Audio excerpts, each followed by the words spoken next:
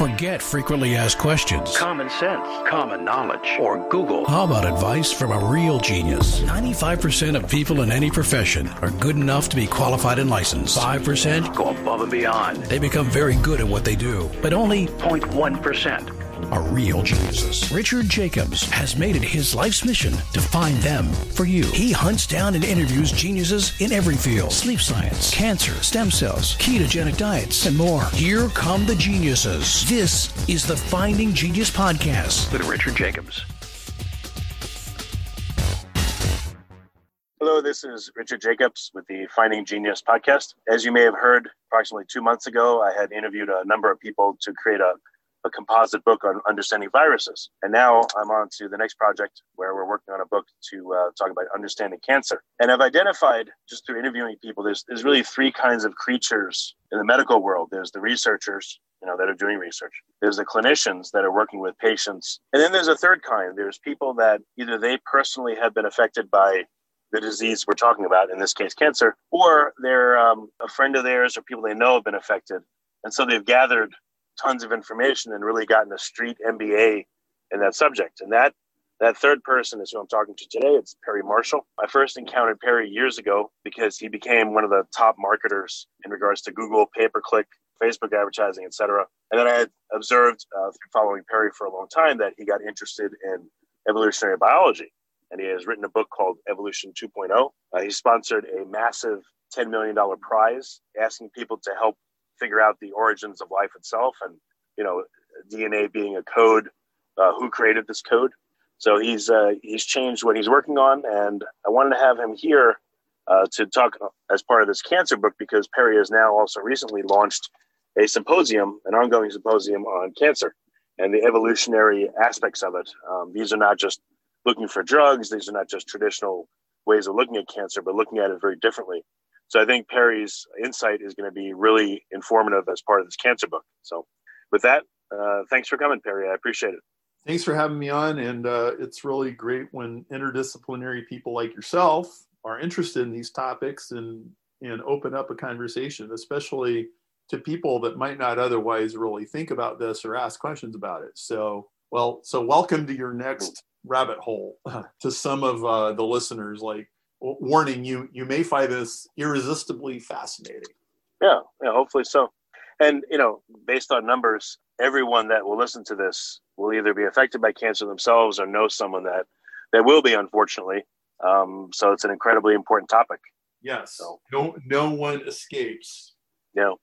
Well, all right. So with that being said, Perry, I'm going to ask you a whole bunch of questions on cancer. It's going to take a lot of speculation. I'm deliberately trying to ask questions that are very difficult that people don't know the answers to. And the resulting book, I don't want it outdated by next year. And not meaning that I don't want progress, but I want the questions to be so difficult that it's going to take a long time for them to be figured out, but they're valuable questions. So that's a good criteria for a book. So first one is, how do you think cancer starts? Is there one way? Are there multiple ways? The prevailing theory seems to be that one cell randomly mutates and, it sets off a cascade and off it goes. And there are some viral-based cancers. But, in your talking with people, how do you think cancer starts? I don't think that traditional explanation is very adequate. I would say that cancer is when a group of cells or some tissue gets overly stressed and hits a reset button, which, as far as I can tell, is about a 600 million year old biological mechanism that's found in bacteria and everything else that descends from 600 million year old bacteria. And it wakes up in a primitive state. It doesn't know that it's Rich Jacobs anymore. Like, Rich, you've had cancer. Yeah. Okay, so this is one of the reasons you're interested in this, because the angel of death has knocked at your door.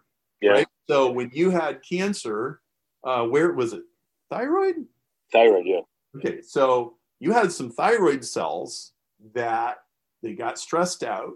They did an internal reset. They woke up in a primitive state, and they didn't realize they belonged to Rich Jacobs. They thought that they're floating around in the ocean somewhere and that they're independent cells. So then your immune system came along and said, hey, what's going on here?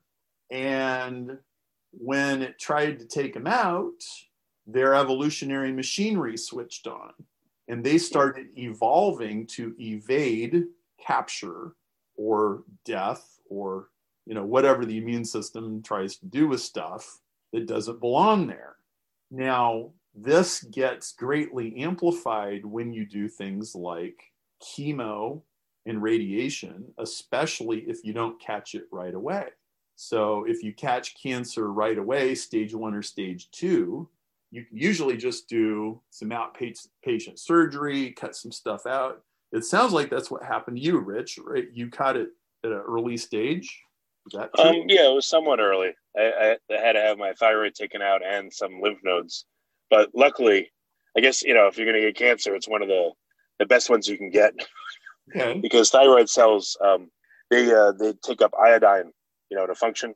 Yeah. So what I did is I had a surgery to take out, the thyroid and some lymph nodes. And then I had radioactive iodine. So particularly it's taken up supposedly by thyroid cells. And then the radioactive iodine is a poison dinner and it kills them. So I'm lucky in that regard. Other cancers don't have that ability. And so it's more difficult to treat them. You need generalized chemo. Okay. So you managed to catch it early enough. But tragically, what often happens is they don't catch it until stage 3 or 4. And then they hammer those cancer cells with chemo. And what that's like, it's like drenching a Vietnamese village in napalm and killing 98% of the villagers. But what you didn't kill was 2% of the Viet Cong. And now they are pissed off. And now your rogue Viet Cong soldiers, they go into their bunker and they innovate every possible weapon they can think of and every possible innovation and every possible way of evading your chemotherapy or your radiation.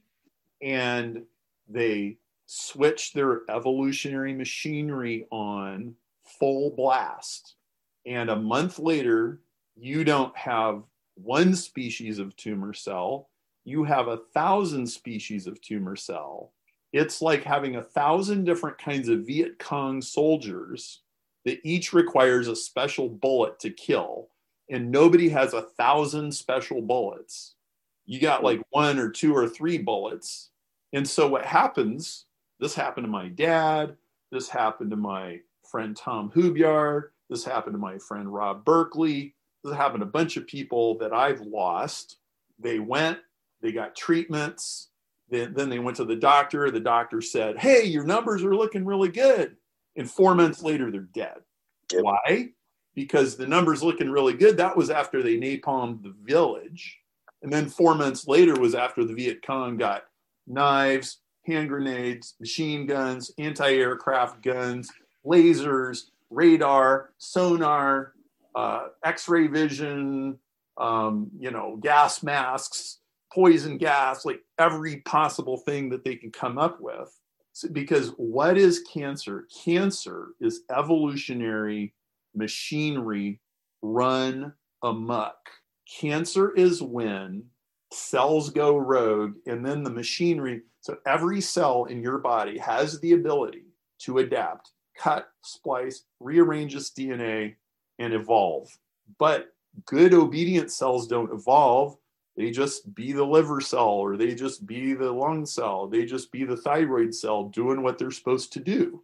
But when you have a cell that forgets who it is and what it's supposed to be doing, and it wakes up thinking it's a lone ranger, or it's in a group of renegades and they're all supposed to survive, now you've got the Viet Cong and now you're in serious trouble. And so one of the problems with cancer is a lot of the treatments just make it worse because they push your tissues into macro evolution. And as soon as that happens, you're done. Yeah, Perry, so I have a question at this point. In your example, all the Viet Cong know that they're Viet Cong. They all know that they're, the same people. Cancer from what I've learned, is very heterogeneous, even at early stages. It becomes more so when, chemo hits it. But how can it be heterogeneous? What do you think? There's stresses on the cells. I guess the cells are pushing the reset button, like you said. They're going along their own paths of adaptation, and maybe that's why you have, tumors that are so heterogeneous. But at what point do you think the cells know that they are something else and not part of the body? They have their own agency. And how is that agency preserved, even though it's heterogeneous? Well, so I'm probably partly wrong about this, but what appears to be the case is that, so in cancer terminology, there are two terms that apply here: monoclonal, multiclonal.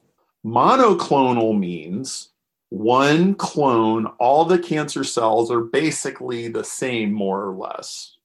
And so that would typically be a early stage tumor where a rogue cell, like a cell or a group of cells, has gone rogue, and they're all basically doing the same thing. And now their progeny are all clones of the original ones. Okay, and when you go to an oncologist and you get a bunch of tests, they can figure this out. They do a biopsy and they're like, oh, well, all your cancer cells are basically alike. So we're going to use treatment X because that'll kill them. Now, they may be right or wrong about that, but the point is that it's still one species of cancer cell. Okay?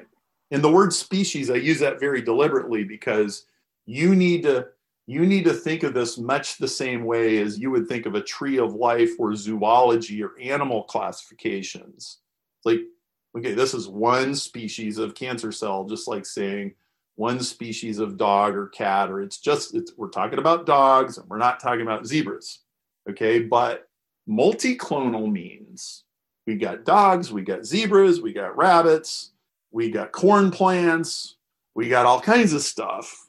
And many times chemotherapy and aggressive treatments push monoclonal populations of cells into massive evolutionary proliferation. So it's like, well, we started with rabbits, but the rabbits in 30 to 60 days evolved into muskrats, squirrels, gerbils, rats, mice, and now we've got all these different species, and nobody has any idea how to kill all of them, right? Like if you go read a story about like they tried to kill the rabbits in Australia or they tried to kill the goats in the Galapagos, it's like it's hard enough to just kill one species, let alone all of them. Yeah, no, that's true, and they all have different abilities and different methods of adaptation as well.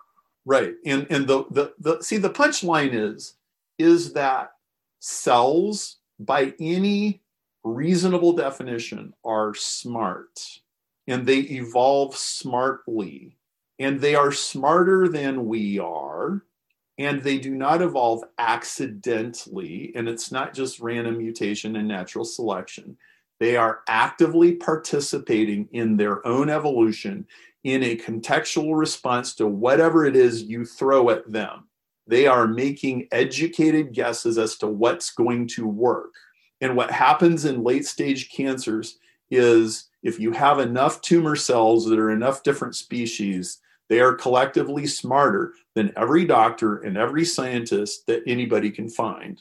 And the fundamental mistake of evolutionary biology is it has assumed that tissues and cells are dumber than we are. And the truth is they are smarter than we are. We just don't know how much smarter. Yeah, I fully agree. If you consider a tumor of, let's say, 1 billion cells, are all the cells, well, they're certainly not the same cell type. Like you call them different species. Do you think that the cells in a tumor, for instance, do they all associate themselves with this organism called cancer? Is it a separate organism from us? If I consider like my liver, the cells of my liver, yes, they're part of the liver community, but they're also part of my whole body. But the cells of a tumor, are they a separate entity, a separate organism? Or does each individual cell kind of going its own path, but somehow there's this messy collaboration and And that's what cancer is. Like, what do you think it is? Is it a life form? Is it collaborative when it's within itself? If you like this podcast, please click the link in the description to subscribe and review us on iTunes. So I don't know specifically the answer to your question. I can make a guess on everything else I know about biology and evolution. And here's the guess. What I have observed about evolution is that organisms of all types are extraordinarily cooperative. And the traditional Darwinian narrative is about it's all survival of the fittest and natural selection and competition and differentiation. That's the narrative. But the truth is that you look out the window, you look in a pond, you look in your backyard, you look anywhere, there are symbiotic relationships all over the place, including your own mitochondria and chloroplasts and all of that stuff. It's all symbiotic, okay? I can only surmise that, let's just say, for the sake of discussion, that a tumor is 1 million Viet Cong soldiers and every one of them is a Lone Ranger rogue, like Rambo, rebel.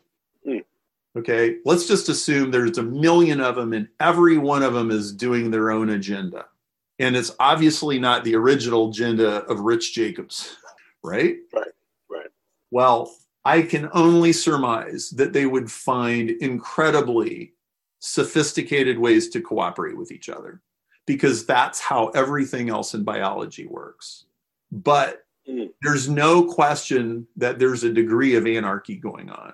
And you can see that. Go look at pictures of tumors. Like, I think you can see this with the naked eye. Go look, go to Google Images and type in liver cells and go look at liver cells, and then type in tumor cells and go look at those pictures. Yeah, they're literally ugly, monstrous looking things, misshapen. Yes. Like a Frankenstein, Yes. And Michael Levin is a professor at Tufts University, and he's done quite a bit of cancer research, and it's really good research. It's very interesting. If you go to the cancerevolution.org website and look at his presentation at our symposium, you'll get a capsule of his research. Michael asks what I think is a brilliant question. He says, the question is not why do we have cancer? The question is, why isn't everything on Earth cancer? Because the traditional Darwinian view that is all obsessed with competition and selection and survival of the fittest, and the selfish gene theory, which is completely obsolete now, but that way of viewing biology, within that paradigm, the only thing that would make sense is that everything on Earth would be like a tumor, and it would just be a bunch of Viet Cong soldiers with machetes and knives and guns just killing everything and eating everything in sight. But is that what you see on planet Earth? No, not at all. You see coral reefs, and you see, like, in your own body, like any normal, healthy human body is a astonishing display of order and organization.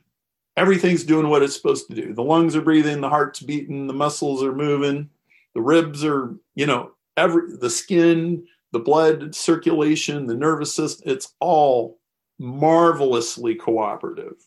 And what Michael's research is saying is that we barely understand the systems by which a human body regulates its tissues and ensures that liver cells do what liver cells are going to do, and digestion does digestion, and bones do bones, and blood marrow produces red blood cells, and all of that stuff. And we don't really understand how is it that some of these cells get off track. How is it that they forget who they are? How is it, how would you convince them to go back to being regular tissues? Well, there must be ways to do it, because Michael Levin's done it. He's gotten tadpole tissue to go cancerous with bioelectric fields, and then he's gotten the tissues to revert back to non-cancerous standard tissues. We all know that some people have spontaneous remission, and like all of a sudden the cancer is gone and nobody knows where it went. We know that happens some of the time. So there must be a mechanism by which they have an epiphany and they're like, hey, wait a minute, I'm supposed to be Rich Jacobs. Let's just go back to being Rich Jacobs. You know, that life was a whole lot easier than this Viet Cong life of living in caves. Right? Yeah. And I want to say that I am using this anthropomorphic language very deliberately. Okay, and I'm not saying that cancer cells brush their teeth and say their prayers before they go to bed and read their children bedtime stories. I mean, I don't know about all that. But what I am saying is that it is not a mistake to assign agency to a cell. The mistake is not assigning agency to cells. And it's kind of been taboo in biology for the most part for the last many decades. Oh, you can't use anthropomorphic language. I'm like, I'm going to use anthropomorphic language until it clearly breaks down, because nobody knows what it's like to be a cell. Like Barbara McClintock in 1984, she said an agenda for the 21st century would be to figure out, what does a cell know about itself? And I think she is exactly right. And we still don't know. Yeah, no, I agree with you. The anthropomorphic first view it's our own experience. So why ignore your own experience of being a human, right? And apply that, not apply that to biology. So I agree with you totally. Right. So if you go, what would it be like to be my dog? Well, start with what it's like to be with a human and go from there. Okay, maybe being a dog is like being a human, except you don't think about this list of things, but you obviously think about this list of other things. You know, maybe it's like being autistic or something. I don't know, but like you have to start there. And I think cancer is a disease of identity. And this is not what you're going to read in most medical textbooks. And this is why I think the traditional approaches are doomed. They're never going to work, because if you say, oh, you know, it's just a disease of the genes, well, the genes are a lagging indicator of what the cells are up to. Do you think it would ever be possible for cancer to be a symbiont, like a beneficial one? Do you think it could ever cause a creature to evolve in a different direction, where the creature would survive and become this other thing because, you know, the cancer had taken over and it actually was somehow beneficial?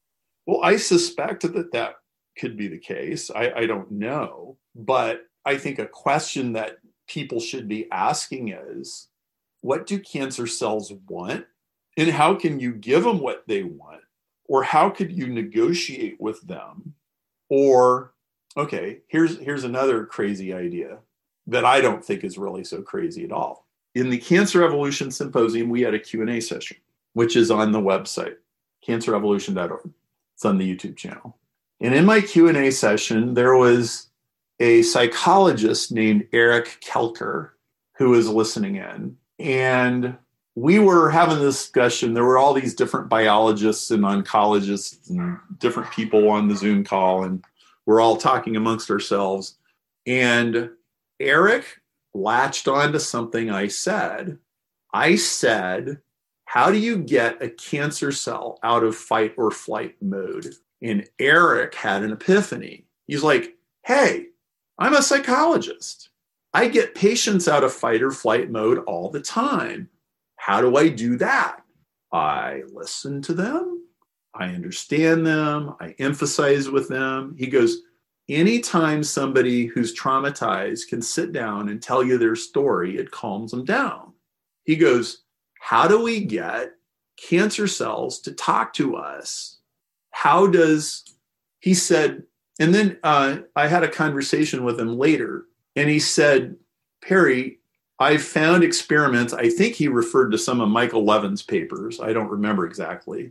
But he said, there have been experiments where they take cancer cells, they implant them in healthy tissues, and the cancer cells will revert to that tissue type. And he said, I think it's because there's intercellular communication between the cancer cells and the tissues, and it causes the cancer cells to realign with the original purpose of those tissues.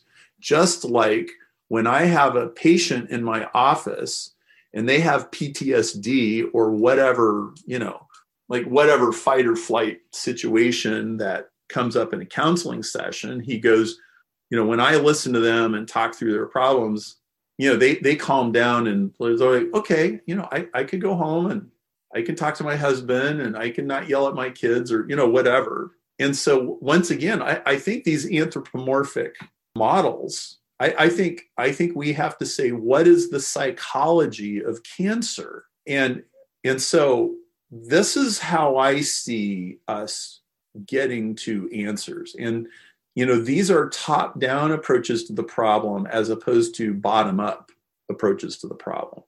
Yeah, that's why I asked you if you believe cancer has a sense of self.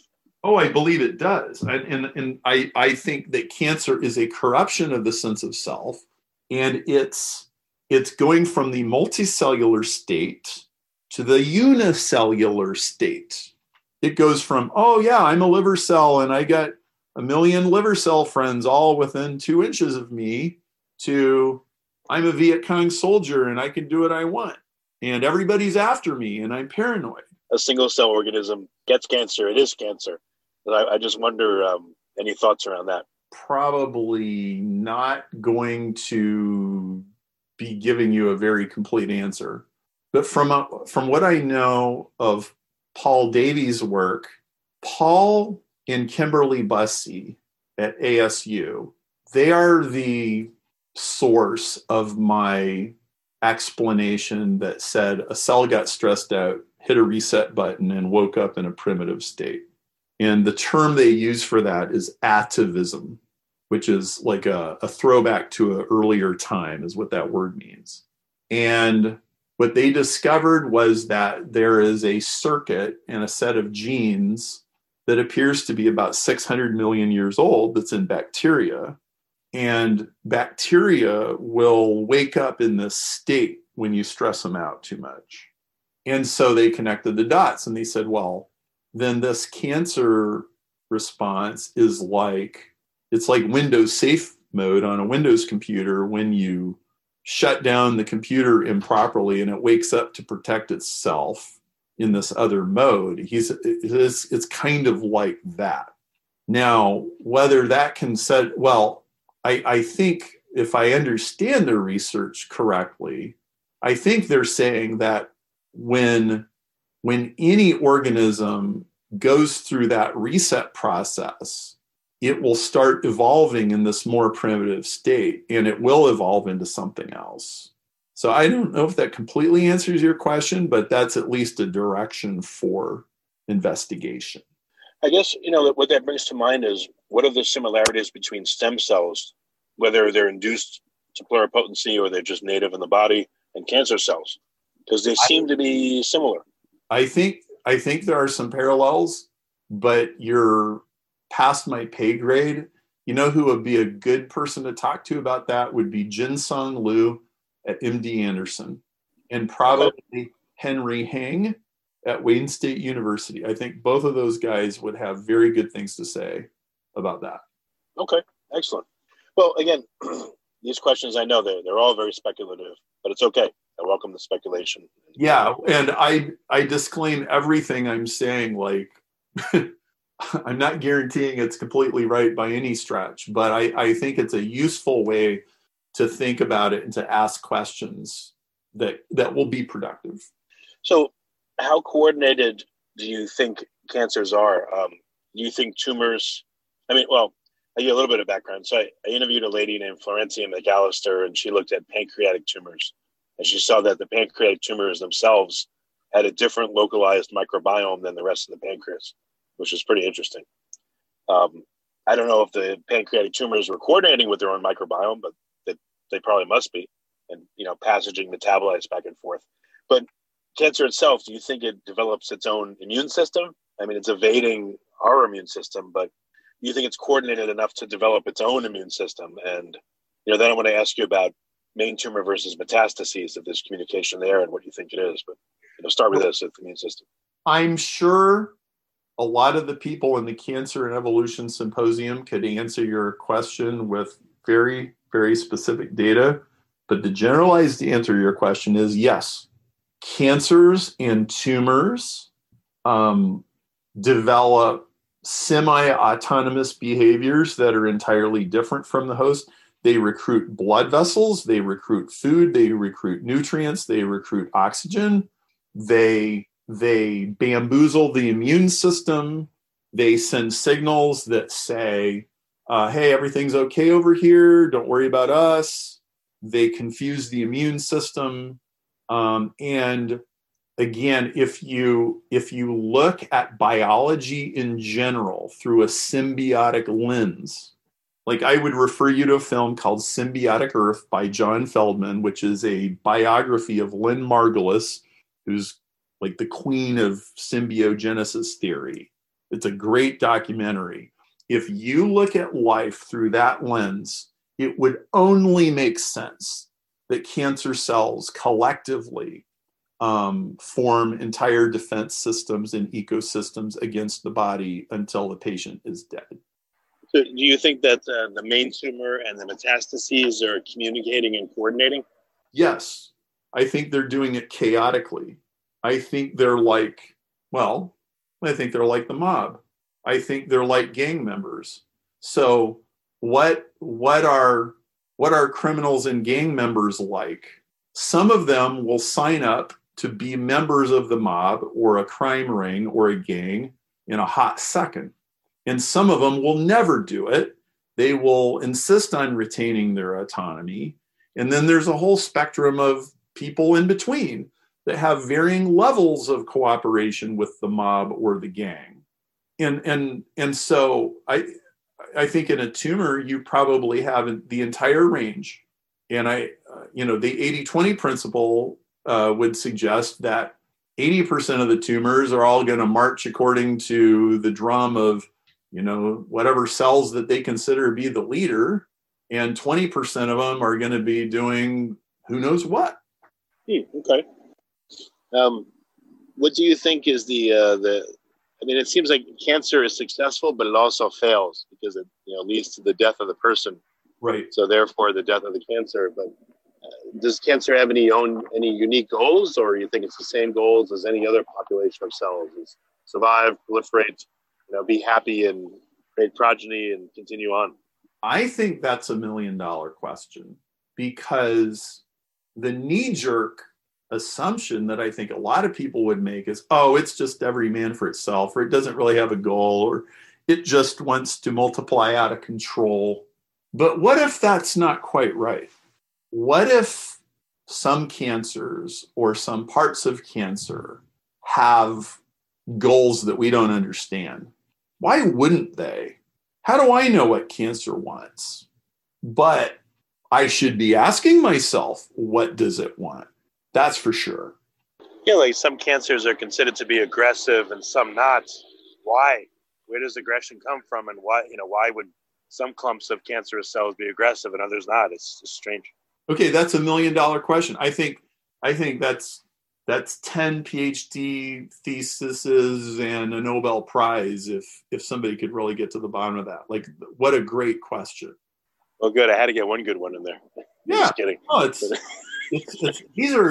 I think these are fantastic questions, and they really deserve serious consideration. So where do you think the breakthroughs are going to be in terms of fighting cancer? Like, what do you think a successful outcome will look like, where someone maybe doesn't rid themselves of it, but they can live with it for the normal course of their days? And what do you think the breakthroughs are going to look like?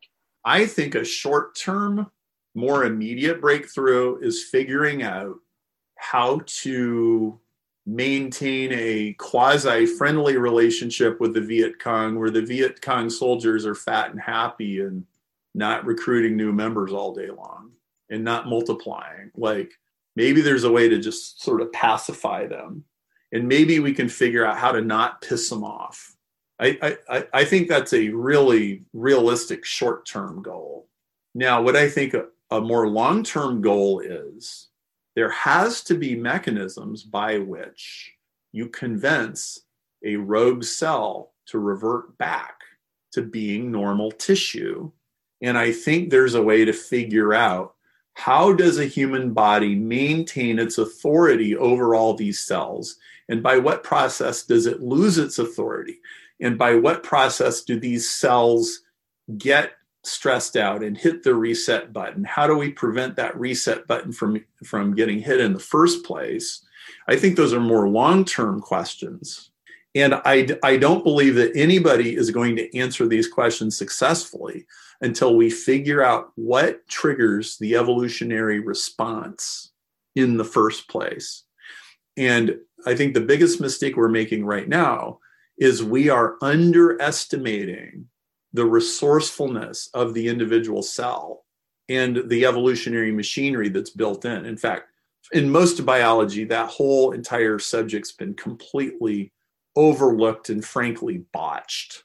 And that's like, if you want to solve this problem in a really big way, you have to go to the bottom of the swamp, and that's the bottom of the swamp right there. Hey, you know what comes to mind as you're talking is the war metaphor. I think it's a mistake. I just had the sudden realization that war never solves anything. At best, maybe it kind of beats people into a submission where they begrudgingly say, all right, well, that's enough. We got to move on in this other way. But right. I don't know. Like, what do you think? Do you think it's a mistake to view it as a war?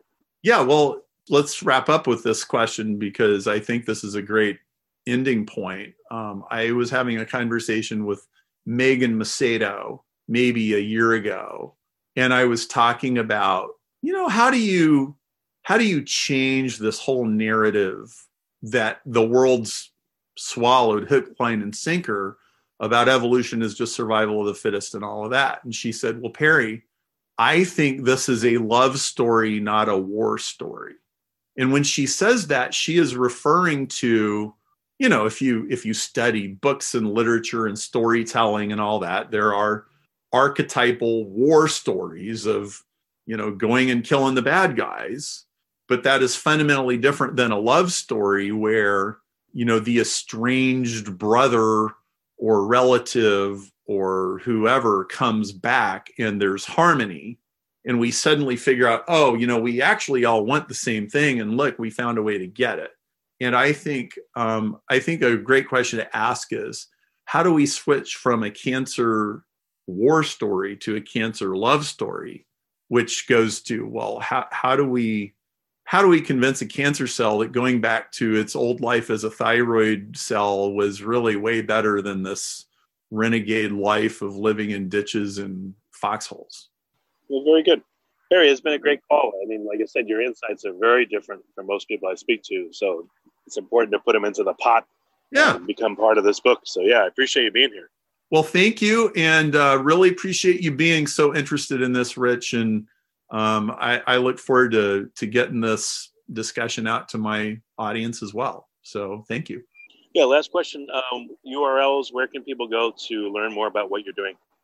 Go to cancerevolution.org and sign up to receive the updates. And you'll get in on the ongoing conversations and webinars that we have with our scientists, and subscribe to the YouTube channel at cancerevolution.org as well. And that's a really great place to start. And then if you want to go a little deeper, subscribe to the Evolution 2.0 podcast, which you can find on any of the different podcast channels. So, okay, excellent. Perry, thanks for coming. I appreciate it. Rich, thank you very much. Take care. If you like this podcast, please click the link in the description to subscribe and review us on iTunes. You've been listening to the Finding Genius podcast with Richard Jacobs. If you like what you hear, be sure to review and subscribe to the Finding Genius podcast on iTunes or wherever you listen to podcasts. And want to be smarter than everybody else? Become a premium member at findinggeniuspodcast.com. This podcast is for information only. No advice of any kind is being given. Any action you take or don't take as a result of listening is your sole responsibility. Consult professionals when advice is needed.